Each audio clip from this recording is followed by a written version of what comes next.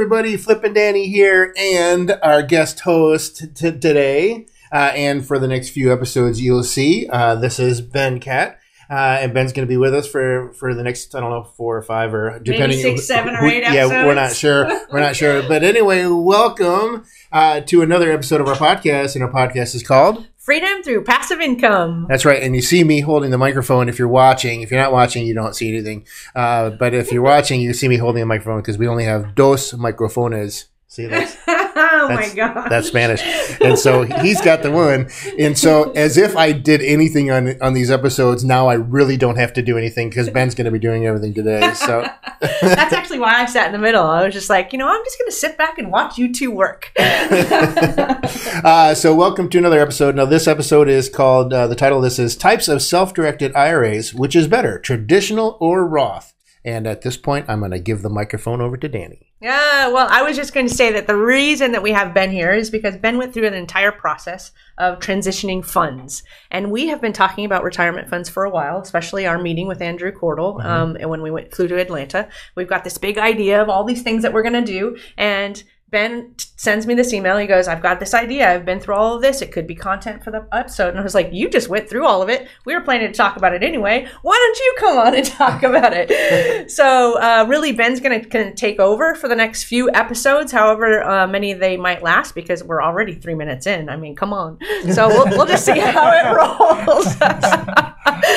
But this is all about self-directed IRAs, the transition between them all, the fees, the process, just all the goods. I really, really like the last episode, so make sure that you hang on all the way to the end because he's really going to talk to you about how to turn all of this money into lots and lots of moolah. Right. So, Ben, it's all yours. Well, thank you. It's great to be here. For a lot of people, if they haven't started their self-directed IRAs yet, it's sometimes you're like, well, what's the first step? And so one of the purposes and our intention here today is to be able to answer your questions and simplify what the process is. So the first question we're going to be talking about today is the different types of IRAs.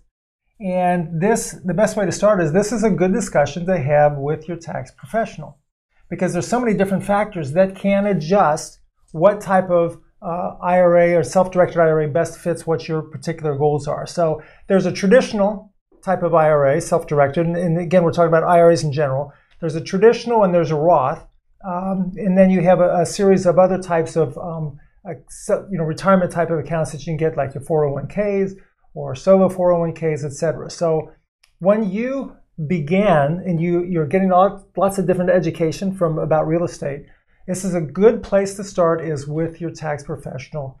Let them know what your objective is. What's the type of things that you want to be doing in your self-directed IRA? And they can help direct you based on what your amount of income is, what your goals are, etc. So that's a good starting point is just with that. Now, your choices are traditional or Roth. That's one thing we'll talk about here a little bit in this episode. Which is better, Roth or a traditional? Traditional is where you're able to take pre-tax dollars. Even before you start to pay any taxes on it, you put that into a traditional IRA and you allow those pre-tax dollars to be able to grow.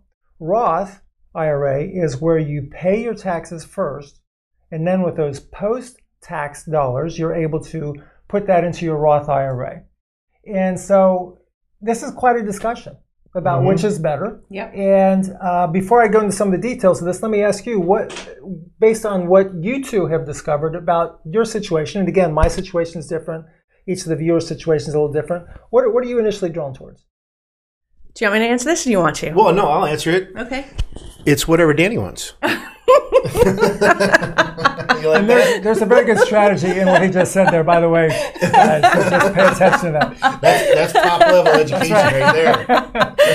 So I feel like as I was growing up, all I heard about was traditional IRAs. So I really didn't know and understand the Roth as much as I do now and have learned probably over the last 10 or 15 years. But I really, truly started understanding it when we went to Atlanta. And I always knew I like the Roth better because I want to pay my taxes today. I wanted to pay my taxes when I know what the tax environment is, not in the future when it's an unknown and I may be making a whole lot more money. I plan to be anyway. And I'll be in a higher tax bracket and then I'm forced to pay taxes on the money that I put away plus everything that grew within it. So I wanted to do the Roth. I always really knew that. But once we went to Atlanta and saw the math on the board, I was like, oh, yes, the Roth. So that's my answer. Right. Okay.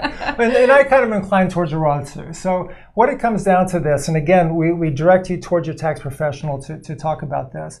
With it, there's certain limitations with an IRA, with a traditional IRA, but yet, depending on what your income is, depending on what your goals are, a traditional, in your conversation with your tax professional, it might in fact be the best option for you. That being said, generally speaking, I agree with what Danny just said, that I'm inclined to follow the Roth because you can start it at any age, as long as you don't make too much money. You can continue to add to your Roth. You are not forced to start taking withdrawals from your Roth like you are in a traditional IRA. So that means as society and as we tend to live longer now. Many of us are living into our 80s and into the 90s. We have parents and family members that have done that. So your Roth IRA allows in this tax-free growth environment to continue for an extra 15 or even 20 years and beyond than what your traditional would, where you'd have to be able to take your distributions. Now you can reinvest those distributions, but you're paying tax on it. You're out of the tax-free environment. So that's the case that I have for this. So let me just end with this one thing, and we're about out of time on this podcast. But because we live longer, it's important to plan, generally speaking, for us to live longer. Mm-hmm. And what is your current dollars now going to be worth 20 or 30 years from now?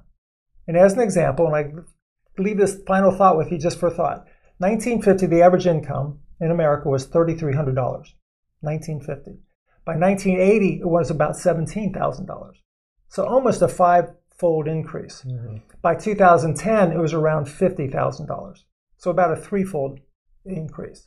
So a lot of people, we have a friend I grew up with, good family friend. He retired, worked 30 years at his company. In 1980, he had $2,000 a month retirement income. That was a lot of money. That's huge, yeah. The average income was $17,000. He had this huge income, and yet he's still alive today, enjoying retirement. He's much older now. But what's $2,000 a month today for retirement income?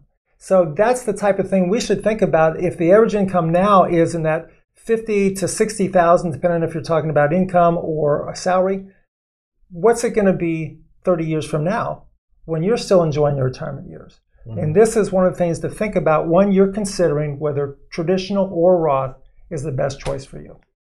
I love this. So one thing that we didn't mention at the very beginning is that Ben is on our investor relations team. He's also a very good friend from like a long past, like many moons. Yes, we were on cruise ships together, Yep. and we were art auctioneers. This yep. piece right behind us. This is the type of stuff that Ben and Flip would get on stage and auction off to clients on the cruise ship. So we're going to put his information on all of these episodes because he's the one that's presenting this great content for everybody. And he knows everything that we're doing. He's incredibly intelligent. Like I said, he's a very, very good friend of ours. We trust him. And we are so grateful that he is here sharing this information with you. And we would love for you to get a chance to talk to him one-on-one. And don't tell any crazy stories. I'll do my best. Remember, what happens on a cruise ship stays on a cruise ship. Remember that. But we hope that you enjoyed this episode. Make sure you're heading on over to our website, freedomcapitalinvestments.com, to join the Investor Club and all the other stuff that's on there. Yeah. And we're also on all the social medias and all that stuff. But we like to end all of our episodes with Invest smart. Live happy. Bye, buddy. Nothing on this show should be considered specific, personal, or professional advice. Please consult an appropriate tax, legal, real estate, financial, or business professional for individualized advice. Opinions and information on this show are not guaranteed. All investment strategies have the potential for profit or loss.